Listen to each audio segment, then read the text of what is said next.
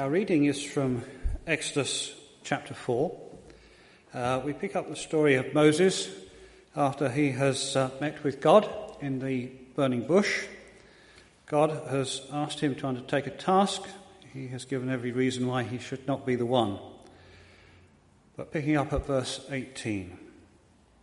Then Moses went back to Jethro, his father-in-law, and said to him, "Let me go back to my own people in Egypt, to see if any of them are still alive." Jethro said, "Go, and I wish you well." Now the Lord had said to Moses in Midian, "Go back to Egypt, for all the men who wanted to kill you are dead." So Moses took his wife and sons, put them on a donkey, and started back to Egypt. And he took the staff of God in his hand.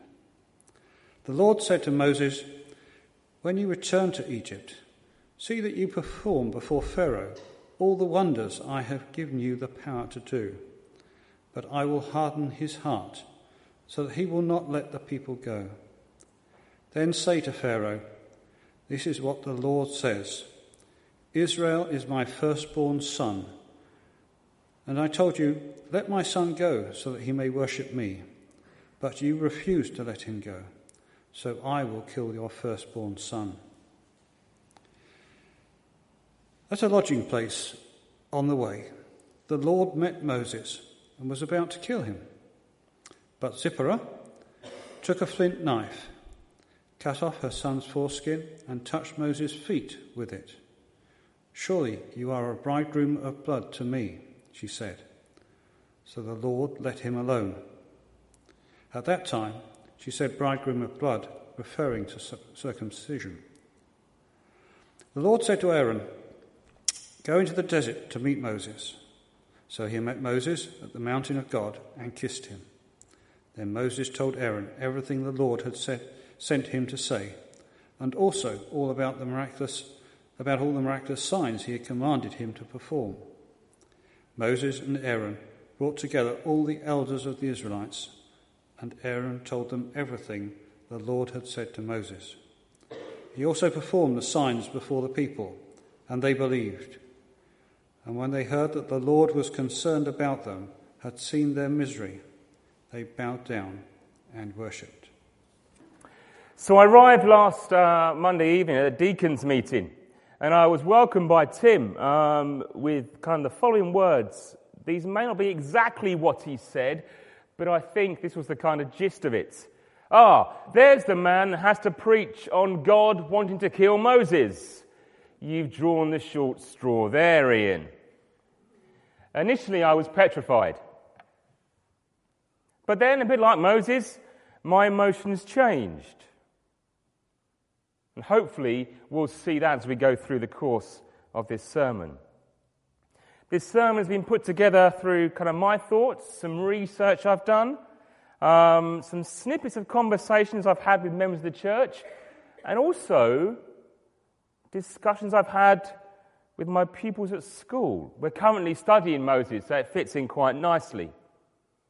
We'll look to address 4 points. Moses asking Jethro his permission to go back, the start and preparation of his journey, Moses failing to obey God's command, and then the arrival of Aaron. So Moses, he'd made all the excuses, and God had dealt with every one of them. Moses had to make a decision. Was he going to obey or disobey God? God had encouraged him and equipped him. Now Moses had to respond to God's call. It was clear in Moses' mind that it was God who spoke to him. Now he must obey. In the rest of the chapter, we'll see Moses' first few steps towards this experience. But let's go back. After experiencing an encounter with God on Horeb, Moses has to go back to his father-in-law. We need to try and imagine how Moses must have felt at that time. He had just been stunned by the presence of God. He was doing an ordinary job. Some might say an even mundane job as a shepherd. But the next moment, he has this unbelievable, life-changing experience with God. Now his whole life had been turned around, and he was facing the enormous task to lead God's people out of Egypt. He must have wondered, a little bit like a needle in a haystack, where do I start? Well, maybe he started by taking the sheep back to Jethro. One would hope he wouldn't leave it on the mountain of Horeb. But he also had to ask Jethro to seek permission to go to Egypt. You see, in society and culture, it would have been impolite to abandon his job and family and go to Egypt. He had responsibilities to his people. And so he couldn't just get up and go. He had to go back home to deal with the mundane issues, but important matters at home. When he finally gets back to Jethro's home, he asks him if he could go back to Egypt to see how his people are doing. He was probably wondering about the response he would receive from Jethro. I tried to place myself in this situation about going to a fatherly figure and asking for something when you're not quite sure the response is going to be. And all I could came up with was the story of when I asked my father-in-law if I could marry Anita. It's a true story. If you've heard it before, I apologize, but I'll tell you it now. It was one Christmas about 15, 16, actually 17 years ago. And my father-in-law was upstairs. And so I went upstairs, scared, really not sure what I was going to say, mouth a little bit dry, possibly like Moses. I opened the door of the bedroom, and there he stood, hammer in one hand, nails in the other hand. Okay, Ian, I thought, now is as good a time as any. And so, well, as the story turned out, I didn't get pinned to the wall with a nail and hammer. He said yes. But climbing those stairs, I was nervous, but I was also excited. But even then, we're not quite sure whether Moses tells Jethro the full story here. He doesn't seem to mention God's call or his actual encounter with God.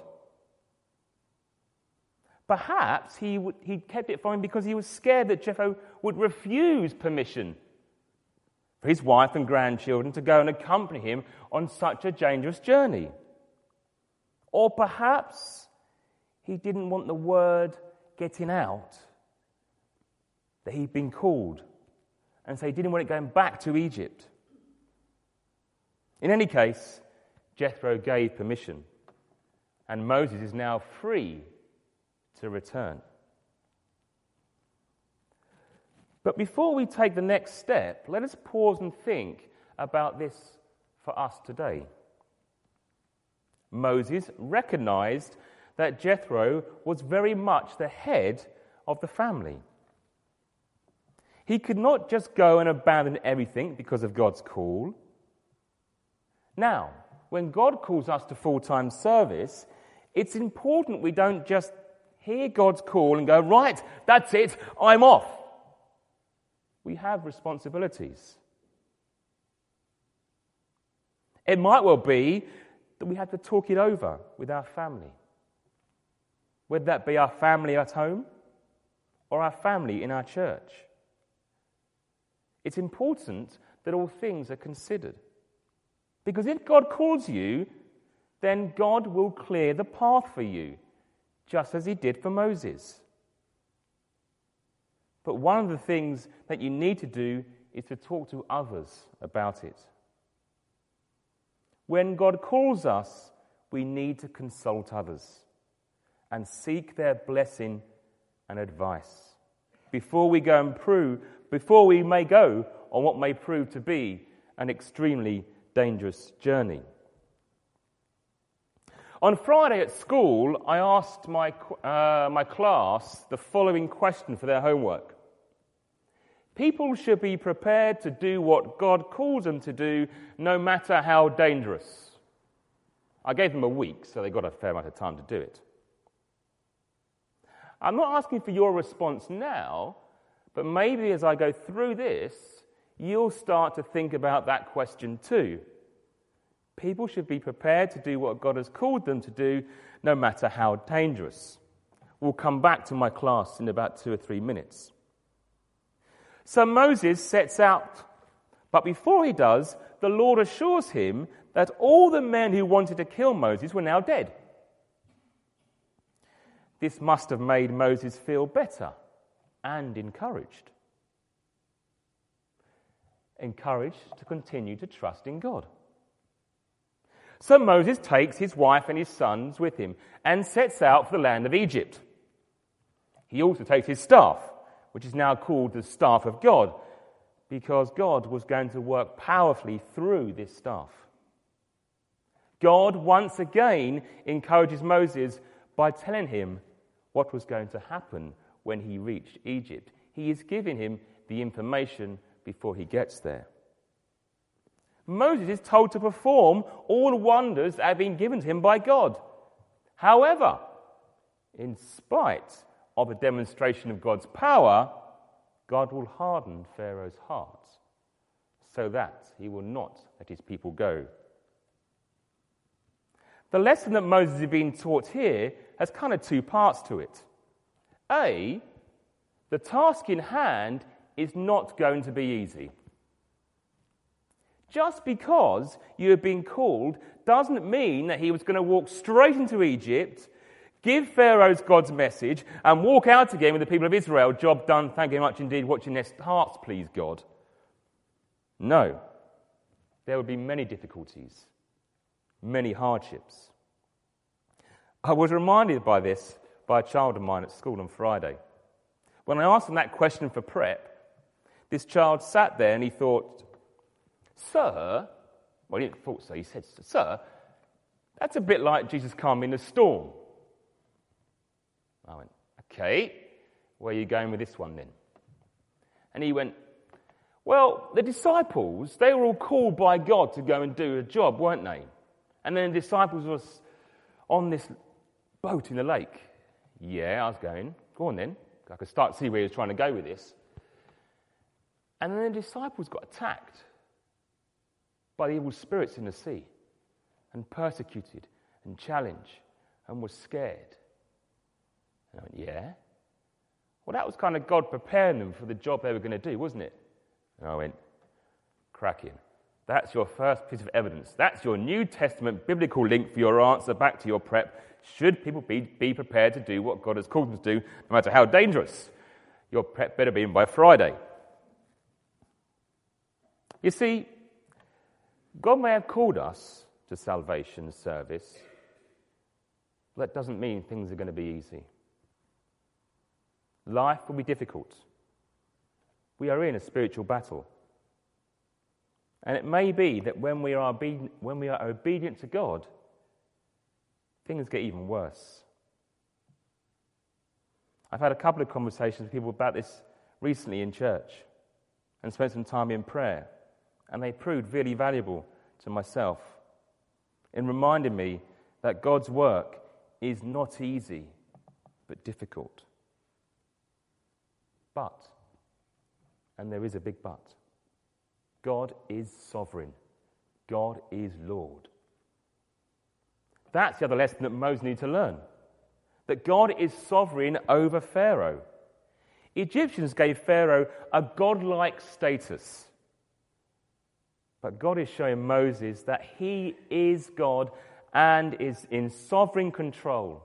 And his control extends even over someone like Pharaoh. But the Lord then encourages Moses by giving him a message that he is to give to Pharaoh. He has to explain to him that the nation of Israel is God's firstborn son. This is the way of saying that the people of Israel are very precious to God. They're like the firstborn son of a king. At the same time, Moses to give the very famous message to Pharaoh of a warning. He's to tell him that if he refuses to let God's people go, then his firstborn son and heir to the throne will in fact be killed. And we see that happen in chapter 12. So, with such a clear instruction in his mind, Moses must have felt encouraged and better equipped for the task in hand. However, things are never straightforward when you follow God's plan. Now we come to the confusing part of the story. It suddenly seems that Moses was stricken down with illness. An illness which was so severe that it looked like he would die. Moses was at last ready to obey the Lord. But now it seems as if he's going to die, and God was the cause of this. Why? It doesn't make sense. Especially when we've seen these amazing characteristics of God back in the burning bush a little time back. We've seen how God is holy. Take off your shoes. We've seen how God is compassionate. He was moved by the suffering of his people. We've seen how God keeps his promises, the covenant with Abraham, and we've seen how God is alive through the burning of the bush. So how comes God is going to go and say, Moses, your time is nearly up? Well, to me, the clue lies in the third characteristic. God keeps his promises. The main reason was that, for me, Moses had not fully obeyed the Lord in regard to one of his sons. Moses had not circumcised his son in obedience with God's commands in Genesis 17, verse 10 to 11. And I'll read these for you now, just quickly. This is my covenant with you and your descendants after you, the covenant you are to keep. Every male you shall be circumcised. You are to undergo circumcision, and it will be a sign of the covenant between me and you. So we got to the bits in the story on Friday at school, and I said, okay, God's called Moses, and he's going to go back to Egypt, but then I said, actually, God wants to kill Moses. Well, not wants to, but Moses is going to die. And the class kind of went, doesn't really make sense. Then I went back and I read that passage to them. And their response amazed me. They sat there and went, all right then, fair enough. Moses didn't follow God's commands. He was putting somebody else in front of God. There was an acceptance in my class that that was correct. They almost took it like a childlike faith. You disobey God, there's a punishment. The Lord made a covenant with Abraham and his descendants. He promised to be their God and they would be his people. But the sign of the covenant promise is circumcision. Those who were circumcised symbolized that they belonged to the Lord. So that must mean that Moses didn't, at that time, via his son, belong to the Lord. Now, we don't know why Moses had failed to obey the Lord's command in this area. Perhaps it was his wife Zipporah's kind of dislike of circumcision. But here Zipporah takes the lead. She comes to the rescue. She takes a flint knife and circumcises her son. Some translations say that the foreskin is placed at the feet of Moses, almost like a sign of washing away the past. Your sins are forgiven. The outcome of this, although, is that Moses got better. And is described later on as the Lord let him alone.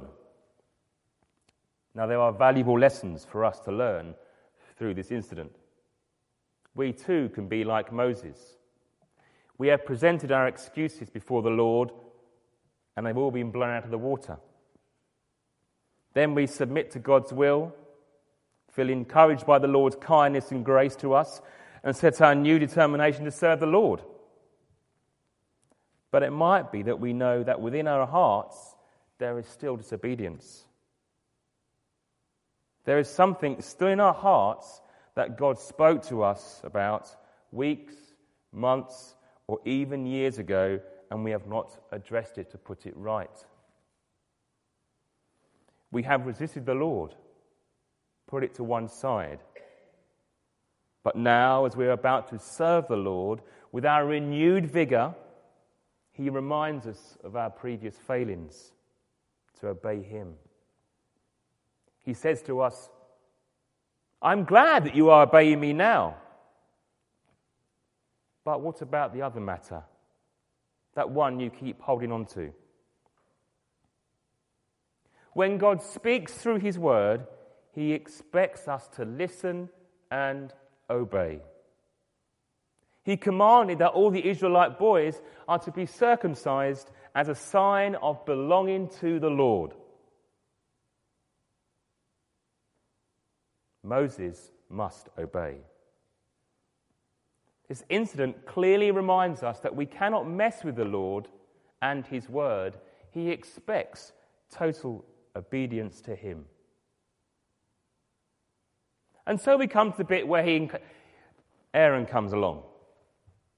Moses is encouraged with the arrival of Aaron as a mouthpiece. God sends Aaron to meet Moses, and Moses tells Aaron all that God has said to him and about the miraculous signs that he was to perform.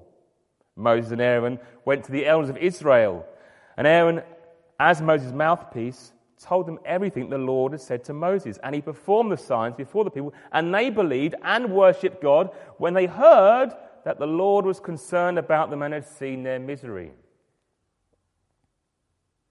Now, I want us to notice a few things from this lesson here. The relationship between Aaron and Moses. In God's work, we need to support each other. We need to support, guide, and encourage each other. Moses needed Aaron, Aaron needed Moses, and together they presented God's word to the people. We all need to support one another in God's work, for the burden of proclaiming God's word to the people is far too great for one person to burden on their shoulders. In fact, Jesus sent out his disciples in a group in order to encourage one another, support one another. We can do that through supporting through prayer.